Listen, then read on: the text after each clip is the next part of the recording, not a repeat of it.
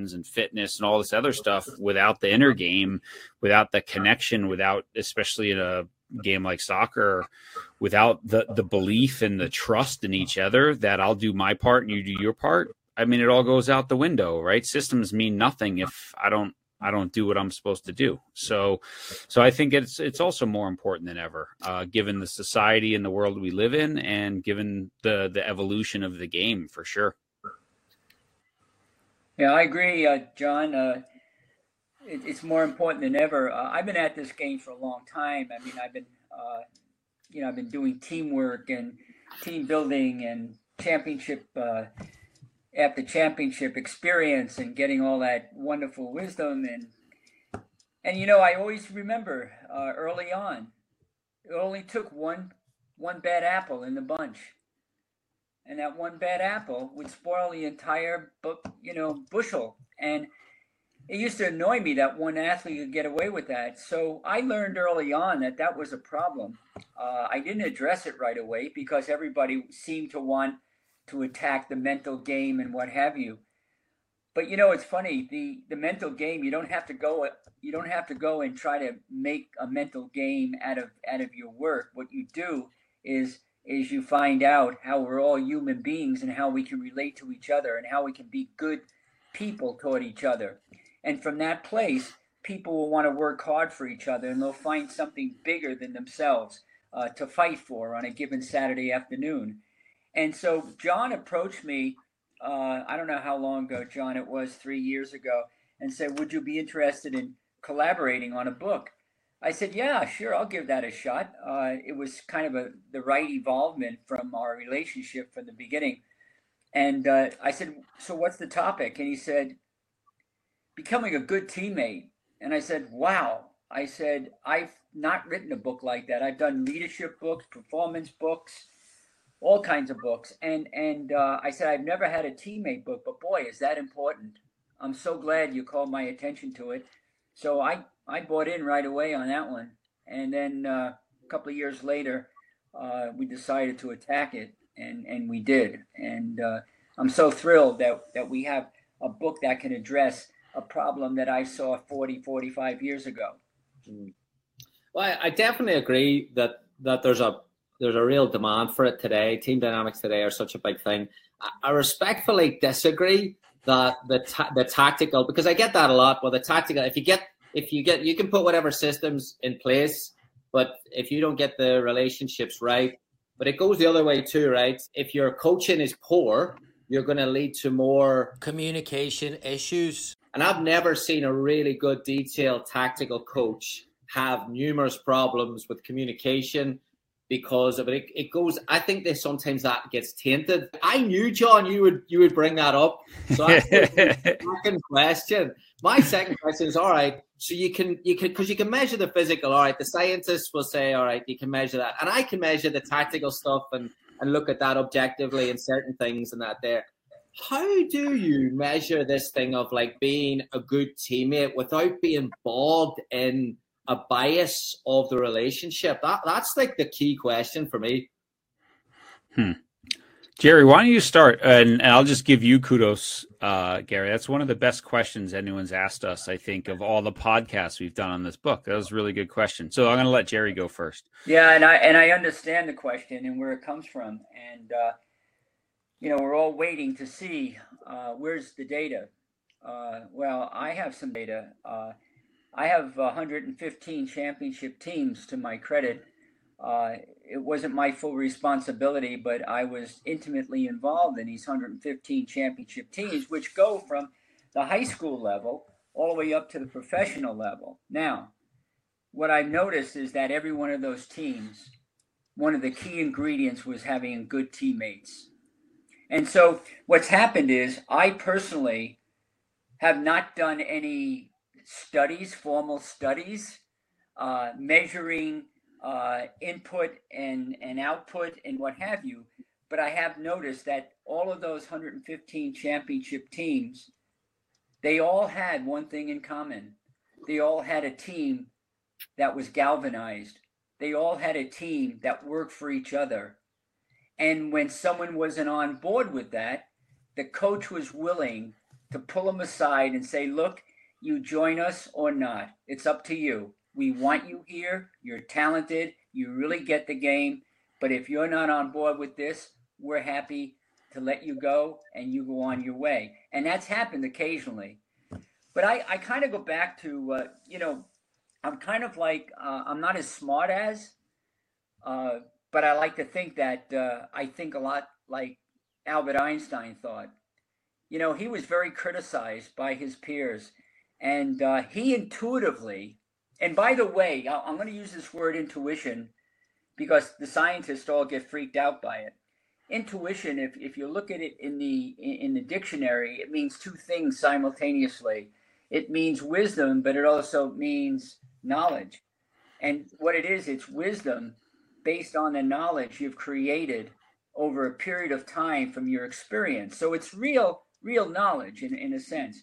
So, but Albert Einstein once brilliantly said, he said, he was being criticized by his peers, and he said, I'm not going to wait 10 years for me to do something that I intuitively already know is true.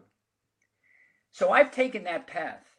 And what I've done is I've looked at the teams, I've understood the culture, I read people well, I talk to people, I write it down, and I learn from it. And I have this innate kind of wisdom that says to me, if you build a relationship game and you win it, if you build a foundation of caring, connection, then those who you are coaching will take all of the good information, the X's and O's, and all the great strategies, techniques that you have, and what they'll do is they'll be more willing to go the distance with that. And I don't take it from myself, Gary and John.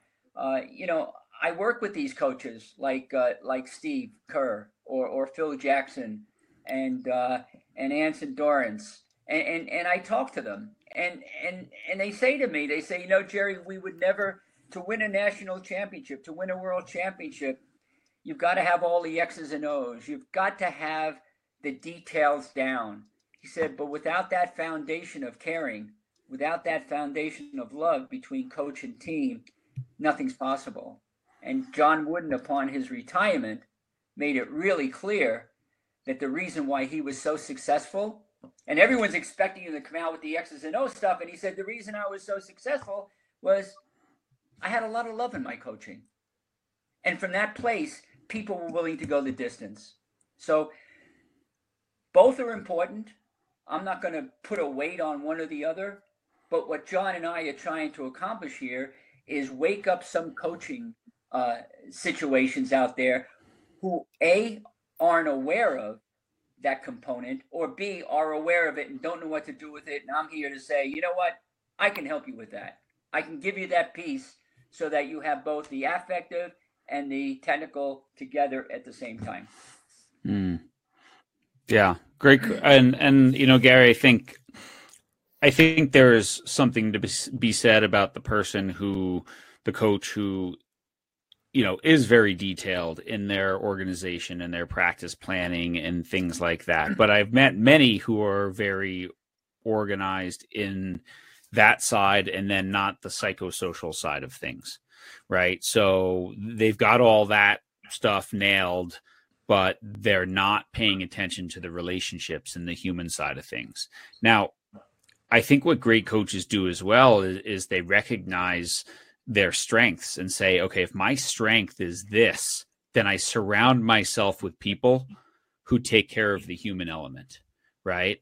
And just like maybe a guy like Alex Ferguson, who is amazing at the human element, and surrounded himself with a Steve McLaren or Carlos Queiroz or whatever. These guys are running the sessions. They're doing this stuff, and I'm managing the people. And so I think it's always both. But I think one of the things that we have to be careful about in sport in general is that we tend to value the things that we can measure, because it's hard to measure a lot of the things that we really value. And we have to figure out how to measure them or see them, and also intentionally develop them within our teams, just like we develop the other stuff. And if we're a little more intentional about establishing trust, if we're a little more intentional about letting people weigh in, if we're more intentional about developing the leadership within our team and then giving them the opportunity to lead, then we're going to be in a much better situation than if we just leave that kind of stuff to chance. No, I agree. I think it's both. But I guess I'm not one of these people that needs cohesion measured. Quite the opposite. I think measuring everything has done more damage than good. Definitely to the game of football over the last 10 years. It has. That's another topic. But what I'm looking for is, I guess, is the narrative of, hey, you can't be a good coach. You can do all the X's and O's. But the X's and O's to me aren't good enough. The X's and O's there's psychology involved in X's and O's, because you got to be able to know. you can't have someone who's just communicating, have a nice day every day without the quality work. Which brings us along nicely. There, one of the coaches in one of the rooms has asked, well, what would be some practical examples where you take, again, I know this person, I won't name him because he's obviously writing in the private room. He's got 30 plus players coming in for pre-season. Practical examples of, he's probably only got 4 or 5 real intense days, 24/7 days. What are some practical examples of driving or starting that cohesion work? Is it better to do like one big event, or is it better to layer it in small events throughout that pre-season? I think basically, it's not a question of how you're going to layer it or how you're going to do it. I just think that in the beginning, when you walk in a room and you're one of 30 athletes and you have a coach or a coaching staff there, what's really going to light your fire, what's really going to light up the room is if you're feeling important and you feel relevant to this situation, if you're feeling valued, if you're feeling empowered and respected, from that place, the conversation can begin and listening starts to happen. So I think it has to start someplace, and I think it doesn't start with, okay, guys, get out your notebooks and this is what we're going to do. It's basically, this is how we're going to be. You have to form a culture. You have to have a culture where there's trust. If there's no trust, there's no coaching. Absolutely. You cannot lead a group in battle if they don't trust you. And so you build that trust through human interaction, through relationships. Like I said to Steve Kerr one day, I said, so what was the most important game you ever won on that road to the championship? And he looked at me, he said, Jerry, he said, that's easy. He said, I walked in the locker room and I won the relationship game. And he said, from that point, people started to buy in to the system itself. So, in relation to this question, there's a lot of things you can do. There's a lot of books out there on team building. There's a lot of books out there on activities that you can work with the team. But in terms of cohesion and trust, I think it's going to come from the coach who feels confident, who feels open to listening to others, and also able to understand through asking the right questions. And that sets the foundation. And from that place, now we can start using various types of activities to build that kind of connection and that kind of cohesiveness that we're talking about. And the possibilities are endless. We have numerous ones in the book that will help coaches to do that. Yeah, and I think, Gary, right, someone who's got 30 on the team, 11 start, 16 play, 18 or 20 travel, right? Like, you have to figure out how to give everyone a role and feel like, hey, I can contribute this even if I don't play. And so I think it's always remembering that, building your culture, building that cohesion. It's not an event, it's a process. It's little things that you do every day. As a coach, I think it's the individual meetings, the one-on-ones to make people feel valued, to meet them where they are and all that. I had a really interesting conversation actually the other day with a woman named Molly Grisham, and she said something to me that it was very thought-provoking. She used to be a college soccer coach, and she said, when you think about college soccer, as a coach, you have 2 different relationships with players. You have the relationship with the player as a recruit, right? And you're basically selling your program to them. And then the day they walk into preseason, now you're coaching them and you're demanding and you're hard and you're pushing them and whatever. And she's like, I've met with so many kids, 1 month into their career who are like, as soon as the season's over, I'm hitting the transfer portal. Why? Well, because coach is a completely different coach than the person who recruited me. And she's like, so, I explained to the player, like, well, he was trying to get you to come here, but now he's coaching you. Now she, right, is making you better. Now they're pushing you and they're challenging you. But when we say that to the coaches, they're like, wow, I never really thought about that shift in the relationship and how I have to navigate that little piece. So, so I think like one of the things as a coach, and I have a big group, is, in group, we write in the book about, in group dynamics, this 10-80-10 rule. In most groups, you have 10% of people do everything. They show up early, they stay late, they follow, they adhere to your values. They're your model teammates, your model people. And then a lot of teams have 10% at the bottom, right? And they show up late, they're not bought in, they don't do that. And then we usually have 80% in the middle. And some days they go one way and some days they go the other. And as coaches, we spend a lot of time often and energy on that bottom 10% because it's obvious and they really piss us off. But the advice that I like is if you get your top 10 percenters and focus on some of those 80s, who's someone who's there 2 days a week, and if they got there 4 days a week and really were just top notch, would make a difference for our team. Now, every team that I work with, when I sit down with like the leadership group, at a point in the season, I'll say with them, hey, who can you guys name someone right now that if they got on board, if they stepped it up, it would make a massive difference to our team. And every one of them is like, yeah, we could name that. I'm like, well, let's be intentional about that, right? Not let's just hope that, Jerry, has a good practice. You go and make sure Jerry has a good practice. You talk to him, you bring him into the mix, put him in your group, put him in your rondo, whatever it is, like do that. Because if you turn that top 10 into a top 15 or a top 20 or a top 25, you have a damn good team.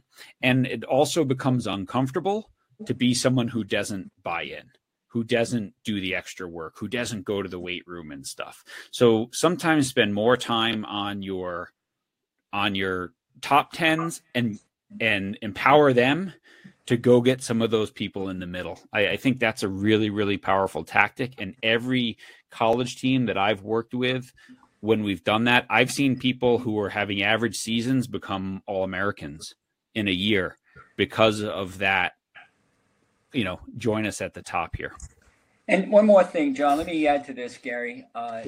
In terms of Dean's question, which is a great question, and I want to get real practical with him.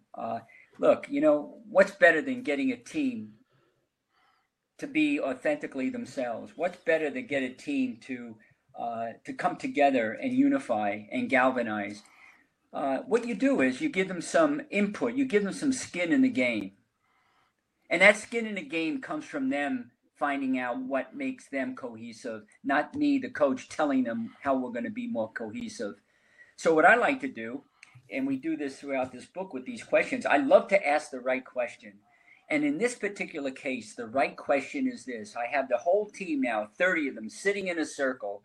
And the circle, by the way, is very symbolic of unity and cohesion, right? That's why we're in a circle. We're all together, locked hands, locked arms, whatever it is. And when they're in that circle, I ask the question, so what do we need to do that we're not doing in order to be a more cohesive, unified team? And you have them answer that question. Maybe break the 30 up into 6 groups of 5. Do I have that right? 6 times 5 is 30. Yeah. So you have 6 groups of 5, and each group, you have a captain in each group. And that captain is responsible for reporting the information given by the other 4 people. And you say, what do we need to start doing that we're not doing in order to be more cohesive? And then you have them answer a second question, which is, what do we need to stop doing that we are doing in order to become more cohesive? And between those 2 questions, and between 6 groups of 5, we're gonna have answers and strategies and techniques and all kinds of great information. Where does it come from? It comes from them. If they're saying it, they believe it. If they believe it, they'll buy into it. So that I find that to be a very, very practical way to deliver the message of this is how we're going to be in our culture. This is about us.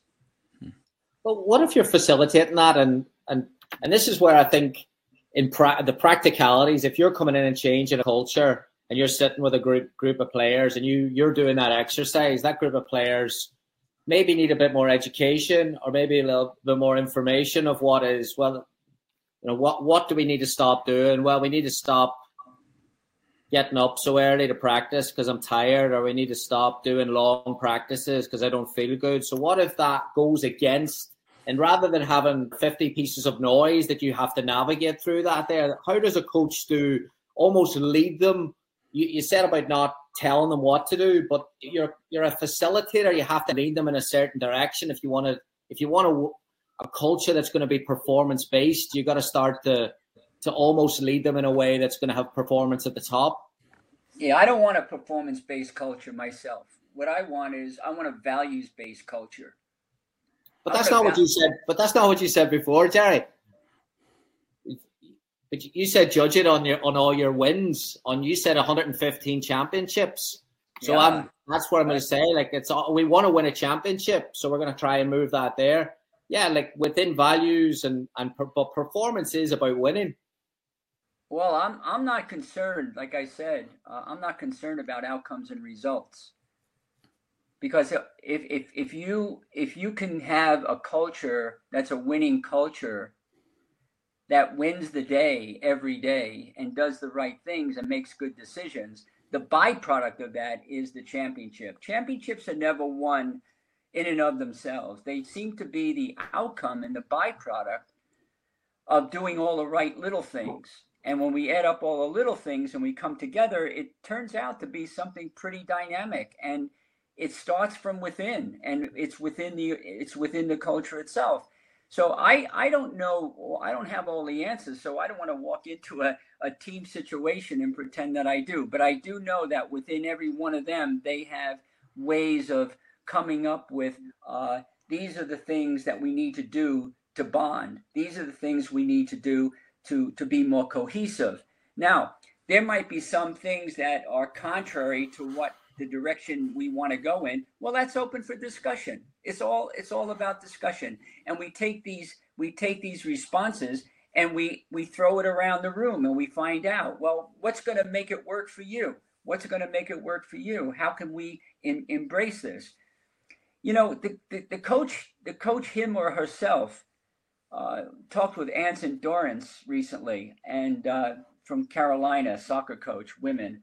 And he said, Jerry, I purposely schedule challenging, difficult games that I'll probably lose. He said, and the reason I do that is I'm not so concerned about winning the game as I am winning in my culture. And what he meant by that was that by losing, nothing better galvanizes a team. Nothing better brings a team together in terms of cohesion than a loss. But that's up to the coach. The coach needs to handle that in the proper way so that when it's handled correctly, we come together and we say, you know what? We just lost 2 games. We lost to Stanford. We lost to Santa Clara. Now the question is not, what's wrong with us? The question is, how does that bring us together? The other question is, why are we a better team because of those losses? And if we can't figure that out, then what's happening is you're developing a culture that's totally dependent on whether you win or lose, and you're measuring your self-worth based on that, when there are so many variables that contribute to these championship teams. I mean, if you look at the Golden State Warriors as an example, winning was never the objective. It never was, and it never has been. And what was the objective was we want to build a culture where people will play together, galvanized, come together, be unified, and allow each other to play for something bigger than any one individual. And that starts with the coaching, and that's where the coach needs these skills, and that's where the leadership comes in. Hello coaches, we'll just take a quick break here. If you're preparing for the new season, you're looking for some session ideas, please head on over to modernsoccercoach.com. In the shop, we've got some free resources. We've also got ebooks around pressing, ebooks around attacking sessions, scanning, all stuff that you can implement in your pre-season planning. If you're a college coach and you're listening to this and you're looking at creating some tactical analysis frameworks, we have a webinar coming up on July 26th which is about creating effective tactical analysis frameworks during a college season. Big challenge with college, as I know well, is that you're playing games on the weekends. So understanding that there, I'm going to look at some ways that you can still implement analysis processes into your season, scouting, player development, feedback, all around your game model, all around opposition analysis. Please join us July 26th. You can register for that on modernsoccercoach.com/shop. All the support is very much welcome. If you enjoy the content and you want to support it, the best way to do that is to head on over to the shop and just to order something. And if you want to go that extra yard, give it a shout out. Tell your coaching community and your friends that you enjoy the Modern Soccer Coach work. It really helps, and we really appreciate the support. Thanks very much. Yeah, I think the winning, like, I just Golden State Warriors, Bulls, All Blacks, Barcelona. Are we looking at these culture? Like, what's a great culture that doesn't win? If winning isn't important, like, who are value based that maybe are in a different stage of their development as a team? Because if you're rebuilding a culture, you're not gonna get there.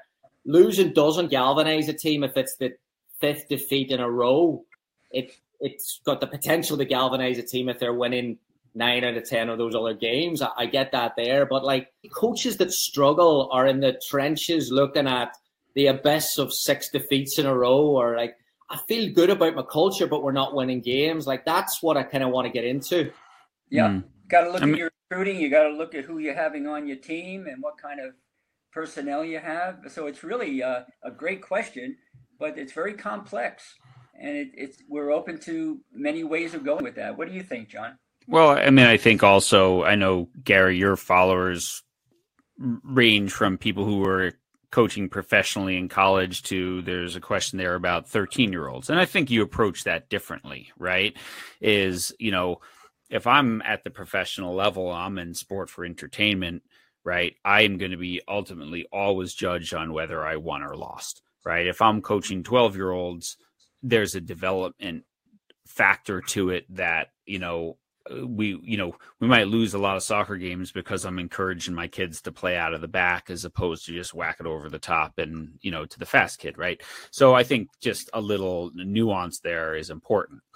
But I also agree with you, Gary. Like, nothing galvanizes a group like having some success as well, right? So in planning your season, do you, if you're, a top team and there's these games that I'm probably going to win no matter what in my conference. So let me schedule some games that are tougher so we can, know what that feels like. Or, man, I have such a tough conference. I better schedule some games that I know we're going to win just so we can feel pretty good about what we're doing. But I think what's really important is that, turning around a culture it's not an event. It's not a week. It's not a month. You might get lucky in a season, but it takes a couple of years, right? It takes a couple of years to move people in and out of that locker room, or to get people who are in that locker room to buy into the team dynamic and things like that. If I'm a professional coach, I have 6 weeks sometimes to turn it around, or I'm right back out the door.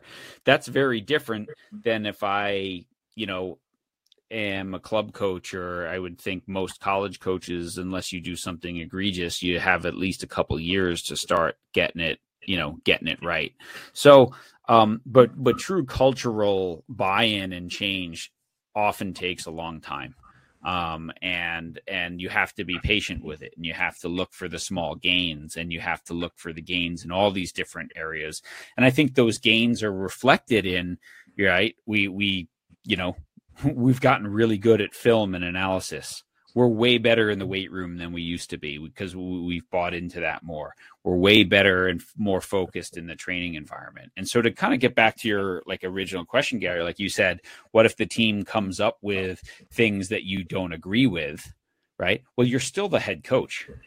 right? It's still your program. It's still your job on the line. So just because they want something, if they say, yeah, we'd rather not practice, well, that's not what you signed up for. So there's still terms and conditions that when you agreed to come to this program or play here, you've agreed to those. If those don't work for you, then this probably isn't a great place for you. And now what are the things that we can agree upon within our program that, fall within the boundaries of, what we value and the standards that we've set. And I think that's important. So as a coach, you're never giving up all responsibility for what it's supposed to be like and feel like and what's the environment like, because ultimately that's up to you. But the more that your team gets to weigh in on what is this like, the more they're likely to buy in on what's this going to be. And that's my experience with some pretty successful teams, as an athlete and as a coach and as a consultant. You guys need to work on less successful teams, because that's where the reality is. For example, the mismatch of commitment and performance. If player at the bottom of the roster put in a little bit more commitment, they would start playing more. But a lot of coaches, like Ed said it there, like what if the top player lacks in commitment? So that's the player that scored all your goals, or there's a mismatch between, hey, listen, they are actually playing well, but their commitment level's low. They're not a great teammate.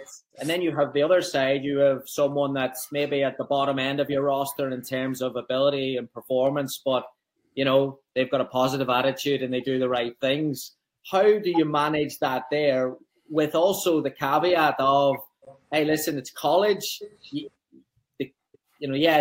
a student athlete. Yeah. But you can't make cuts because scholarships are, so there's that dynamic too. Like, I get it. You said at the start, Jerry, about one bad apple, but like in today's college world, you're not stuck with that bad apple, but you're going to have to navigate around a solution without going like that there. And that's where I'd love to hear a little bit about like the imperfect world of who contributes and who puts the work in and having to solve that there as a coach. Mm-hmm. Yeah, about 8 years ago, I was working at North Carolina University with the women's lacrosse program, and the coach, Jenny Levy, came and said, Jerry, we've got 3 kids on this team who could crush our team. They're good athletes, they're talented, they've got what it takes, but they're really, really causing problems. And she went on to list the problems and what was happening. And I said, Jenny, what do you want? And she said, Jerry, I want us all to be one unit, one team coming together for a higher purpose. And I said, well, then what you have to do is you have to go and have conversations with these athletes individually. And you have to sit down and you have to ask them questions. What would it take for you to be happy? What would it take? What do you need to do to make this happen? Or what do you think? What do you expect from us along these lines? End result was 2 out of the 3 did not want to be there. And it showed in their behavior and the way they were acting. And so Jenny freed them up. She said, it's probably not my doing, but I'm willing to let you go if you don't want to be here, because you're not going to have a good time. It's not going to be fun for you. And maybe we have a meeting with your parents or whatever, and we'll figure this thing out together. But she said, you're free to go. I just, I'm going to work with what I have. And what I have is people who want to work hard for each other. And then the third one, she said, Coach, I'm glad you brought it up. I wasn't aware. Thanks for calling me in, asking me these questions, but I really get it. And I really understand how I'm interfering with the progress. She stayed. She went on to become the 2nd leading scorer in the history of North Carolina. And, to this day, Jenny still uses that technique of, I'm going to sit down and talk to the athletes and say, this is where we're going. We'd love for you to join us. I'd love nothing more for you to get more playing time. But the thing is, are you willing to do this, this, this, and this? And if they say no, or they hesitate, or whatever it is, then you invite them to leave. You just say, it's an option. And so now keep in mind, this is at the collegiate level. If we're talking about the youngsters, it's a very different situation. Then we have to go to the parents and sit down and talk with the parents about that.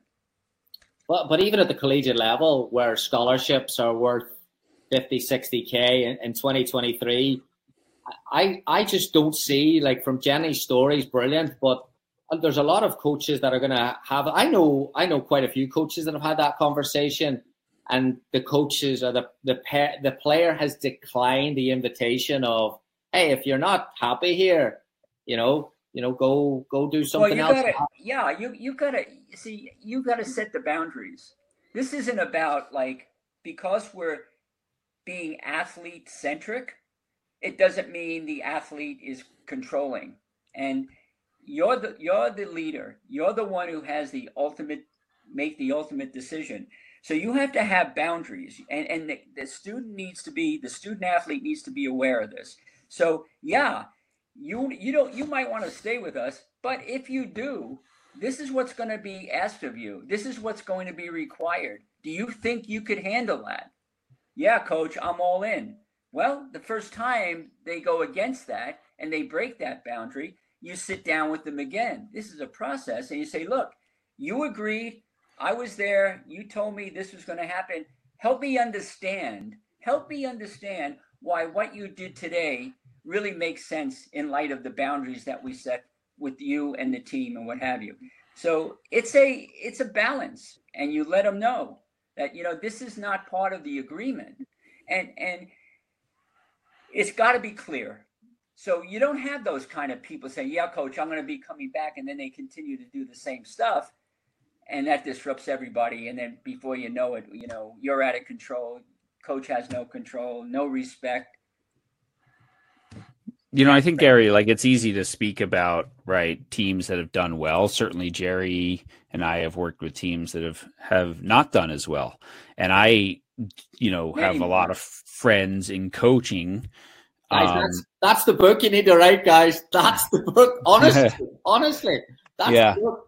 Well, one of my favorite books, and then I'll, just tell you a story on your question. There's a John Gordon book called "You Win in the Locker Room First," with the old coach of the Atlanta Falcons, where he built this culture, and they went to 2 championship games in a row in 3 seasons, and then he writes the book about how he blew it. Right. And it's one of the first books, most books, you're right. It's like my winning season. Right. Well, what about the seasons that went wrong? And so 2 years later, he lost his job. And he talks about all the little cultural things that he had done to get the program to here that then he just took for granted. Right. And then they slipped. And a lot of it was relationships with the staff, with the trainers, how the things you paid attention to that you started to ignore. So I think, there is that book out there. Now, I've talked, with friends in coaching or coaches that I've worked with, and let's face it, like Division I men's soccer, we have 9.9 scholarships and we're putting 11 people on the field. Right. I've had a coach sideline 90% of a scholarship because the player was so toxic, and said to the player, you know what, keep your scholarship. You're no longer on the team. Right. Because you're so toxic with your behavior, your lack of fitness, your lack of buy-in, all this, you're dragging everyone else down. Right. So he said it was worth it to the culture to just be without a scholarship for 2 more years, than have that scholarship in the locker room. But I think, this is a whole other webinar on how do we work with our athletic administrators and stuff so that we can do this, because we certainly live as a college coach in an area of cover your ass, right? You can't work on an island anymore because you will, there's a lot of buzzwords that can cost you your job if you're not careful. And so navigated this very, very carefully, and sidelined basically an entire scholarship, and said it was worth not having a scholarship. And if this kid's going to stay in school, so be it. He can stay in school. We'll play with 1 scholarship less. It's a better locker room without this kid. And then, you know what? And what's the lesson? we have to work so hard in recruiting to understand the who we're getting, right? Like those are the most important questions. Going and looking at their soccer skill is such a small part of it now, because the facilities and the things that people get especially as a Division I college athlete at a big school, you know, they're not going to leave. Why would I leave? I get free food. I get free tutoring. I have this incredible facilities. Yeah. I'd rather just be the 30th player on the team and never play, you know. And I feel like that's a big shift that student athletes have so much they won't give it up. And so we have to be so careful about who walks through that door. But that's a whole other webinar right there. It is. But like, I think that's where teaching coaches, because there's another side of it as well, that Jerry, you referenced Phil Jackson. Like Phil Jackson's, like the Dennis Rodman story, and that in letting him go to Vegas. Again, he knew on the front side what Rodman was bringing to that group. How did the meeting go, your first meeting with Rodman? And I think it was Jackson that said it went awful, and then brought it in. But the way he managed all that group was, like, that's probably one of the best sports stories in terms of unbelievable, like genius. What I think would be a real positive in the coaching community would be actually like the bad apple, like rather than saying, all right, you're sidelined or I'm not there, how do we work with the resistance, the conflict, whatever the negativity that comes with it? Because the strain on the coach's relationship, this is what I think a lot of coaches are really facing, is that they're trying to get more, as John, you alluded to there, college today is presented as a theme park of beautiful facilities and a daily schedule that makes you happy every day. But the reality of success is tough grind, work every single day. So how does a coach, you said it there with Molly, how do you work through someone who initially, and you said it as well through Jenny, I believe, Jerry, initially wasn't on board and you got them on board? How does someone, like, what are some advice to someone to kind of prolong with that again, 2-3 years to get a player there? Or how do you know when it's right to go, you know what, we need to start again somewhere else? One of the things that was brilliant about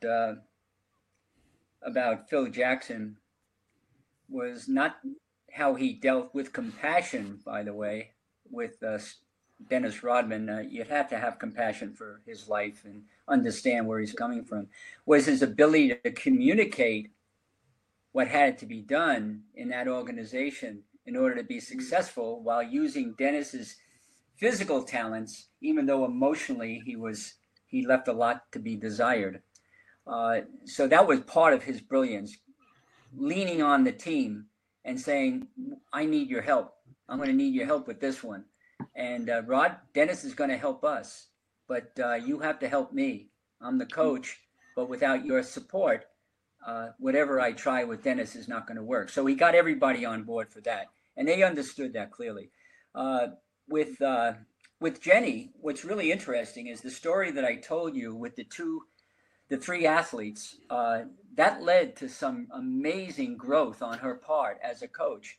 And what she started doing after that was her recruiting process involved questions, observations, comments, chats with the parents, talking to other teammates of theirs in high school. And she would do this and decide, is this someone who has led the nation in goal scoring that we want to have? Or are we willing to settle for someone who is maybe 15th in the nation in goal scoring, but yet their background is impeccable? They come from a solid family. I'm never going to hear from those parents. They're going to put the total trust of their child in me. And so she collects all this information, and the recruiting process, if you look at the Carolina kids, they're not always the top kids in the country. They're top kids, but they're not the top kids. And a lot of those top kids go to other programs. And before you know it, in a year or two, they were entering the portal and looking to go elsewhere to bring their package of whatever their package happened to be. So as a coach, we want to make sure like at the younger ages, that we have conversations with the parents, for instance, like, is your child, this is the direction we're going to go. Is your child ready to go there? Do you feel as though this is something that's going to be good for your child? At the high school level, college level, and beyond, you can handle a little differently, especially at the college level with the recruiting process. Get the parents involved, have parent meetings, go to the home, figure out, what is this family like? Oh my God, what an amazing family here. They're going to give me nothing but support. And so it wound up changing how she went about doing this recruiting. I guess my takeaway from that, Gary, is we got to be careful, if we can afford to be, who we're bringing on board, because you could take a kid who might not score as many goals as the next kid, but you can train that kid technologically, and in all ways, how to be a better version of themselves on the field as an athlete. I think, to talk about Phil Jackson, 2 weeks ago, Jerry and I spent 90 minutes. We got a hold of Phil on Zoom from his ranch, and we talked about this situation without sharing too much of it, because it was something that he shared with us for our upcoming conference. The other thing to remember about Dennis Rodman was he was part of the Pistons, right? And that was the team that just absolutely beat up the young Bulls and bullied them and thrashed them and fouled them, and the bad boys. The right. And then Rodman went to the Spurs and didn't do well, and then they had the chance to get him. And he said, so part of it was getting the leadership of his team and saying, I know this player can help us win, but he's not going to exist within the boundaries of how we've done things. Can we bring him in? And the team, the Jordans and the Pippins, would have said, yeah, we can. Like, this is important. We want to win. He'll help us win. He's a unique individual. We have to meet him where he is. So at that level, at that professional level, a Phil Jackson, who is an incredible, wise coach, he gave his senior players ownership of, we can absorb this player because the culture can take him and we'll do things. And he said, they had to make rules for Dennis that if Dennis Rodman got fined every single game that he played for the Bulls, he was fined every single game because he wouldn't show up at the stadium and be on the court and do the warm up and all the things required. And they made the decision that we're going to pay that fine every game for him, rather than, try to make Dennis, because he's like, he did not have the capability of being on the court an hour and a half before a game.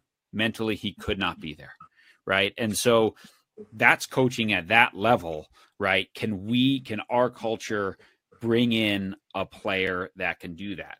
The younger the kids are, the more of, hey, we're really trying to shape that behavior and change that behavior and teach that especially a child, to buy in and the importance of it, right? We can't take a 14-year-old and go, man, he's so good, forget about his behavior. We're not helping that kid for the long term, right? That kid needs mentorship and guidance. And we look at where he or she comes from and the family and the influences in their life. And so we try to really understand what's the trauma, why is she or he like this? And then can we move them in the right direction? Right? Can we help them attach to a future version of themselves? And I think those are my finest and most rewarding moments as a coach.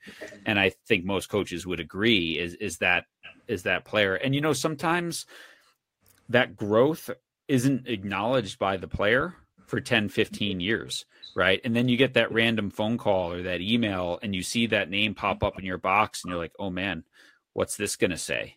Right. And I've had some of them say, coach, I just want to say thanks. It meant a lot that you kept caring. Some of them have been a wedding invitation and some of them have, been spam. Right. So it's like, but I mean, that's coaching. Yeah. Like that's what we've signed up for. Yeah. I like, Gary, you or I could read it. Peter Bagetta made a really interesting comment that fits over what we're doing here. You want to read that? Or because this is we're going to wrap up in the next 10 minutes here, so let's kind of focus on this to finish it up. And the coaches, I'm sorry if I've missed you. Always look how that player being recruited interacts with student managers and the least talented athletic player on the team who doesn't play much. I don't know how I feel about that, Peter. Guys, take that one. Like, because again, we're talking about, I'm saying I don't know how I feel, I'm going to tell you how I feel. We're talking about Michael Jordan demanding, I read Kobe Bryant's book a couple of weeks ago, like, wow, what a personality. And like that, those types of personality are going to be difficult to live with as you're a teammate. So I don't know if that's exactly right to say, like, oh, if their parent carries their bag into the gym, they're lazy, or if they're, I don't think that exists in sport where there's a guarantee. No, not for me. You mentioned there about, well, I'll tell you what, John, you probably saw it today, Dele Alli news and about yeah, I did, yeah. Wow, like all the stuff that we didn't know about. Yeah. I guess my thing would be, like, I want to go a bit deeper to that to kind of finish it up. How do you know someone at deeper level to understand that there is Dele Alli history and really, really deep stuff? How do you find that out without being going and calling people that you shouldn't be calling, or two, without, or in a time sensitive manner, because you don't have 3 years to work this out? Right. And I think, right, for anyone who didn't see it, right, Dele Alli just came out and he just spent 6 weeks in rehab and talking about sexual abuse as a child and, addiction to sleep meds, I think it was, and stuff like that. Right. And and it's like, so it's really interesting, right? Jerry and I have done 330 something podcasts. And the coaches across so many sports, a lot of times we'll get out of them, like, if you could have done something different in your career, or at the end of the season, what would you do? And pretty much to a man or a woman, everyone says more individual meetings. More individual meetings. That's what would have unlocked the player that I didn't unlock. That's what would have unlocked the team that I didn't unlock. And I just think that's great advice of that one-on-one communication. Now, we live in a world of safe sport, so be smart about it. Be careful about it. You can't be having one-on-one closed-door meetings with 10-year-olds or 16-year-olds or opposite sex or whatever, right? Be smart. But the ability to connect one-on-one and figure out what makes that player tick, what is driving him or her to to behave or act the way they do. Why are they good some days and bad other days? Pay attention, notice those things, have a good conversation, listen to what they say, right? That's coaching, and that's how you really get at it. And so, I do think there's something about, how does someone treat someone who can't help them, right? There's something to be said about that in life. But I think also appearances can be deceiving as well. So the more that we can get to know someone, the more likely we are. And I think as a coach, there's so many things that we can do, right? If I have a kid who misses practice, right? I coach, 16-year-old boys right now, and they miss a practice because, they still play piano and they had some big piano competition. My first question the next time that I see them is, hey, how'd it go?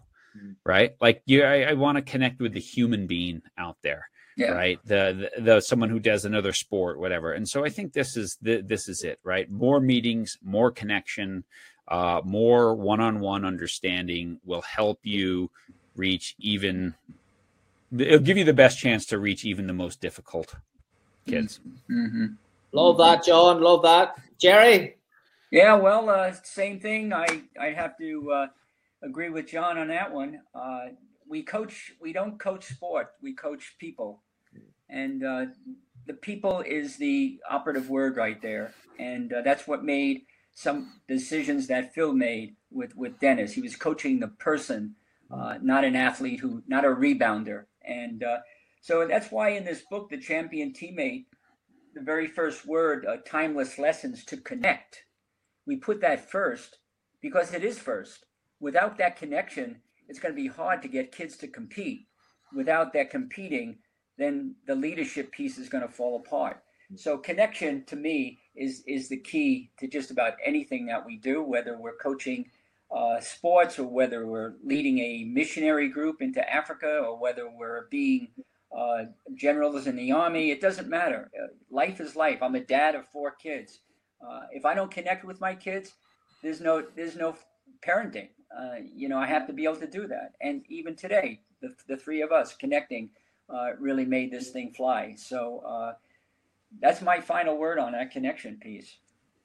Brilliant. Right, bang on 5 o'clock as well, or 2 o'clock your time. So, guys, I really, really appreciate it, folks. I'm sorry I didn't get through all the questions, but if it makes you feel any better, yeah, I got through like 3 out of my 10.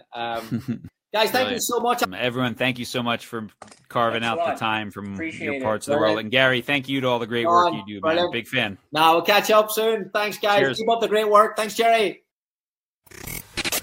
Thank you for listening to the Modern Soccer Coach Podcast. For more coaching topics, sessions, and resources, head on over to Coach Curneen on Facebook or visit the website at www.modernsoccercoach.com.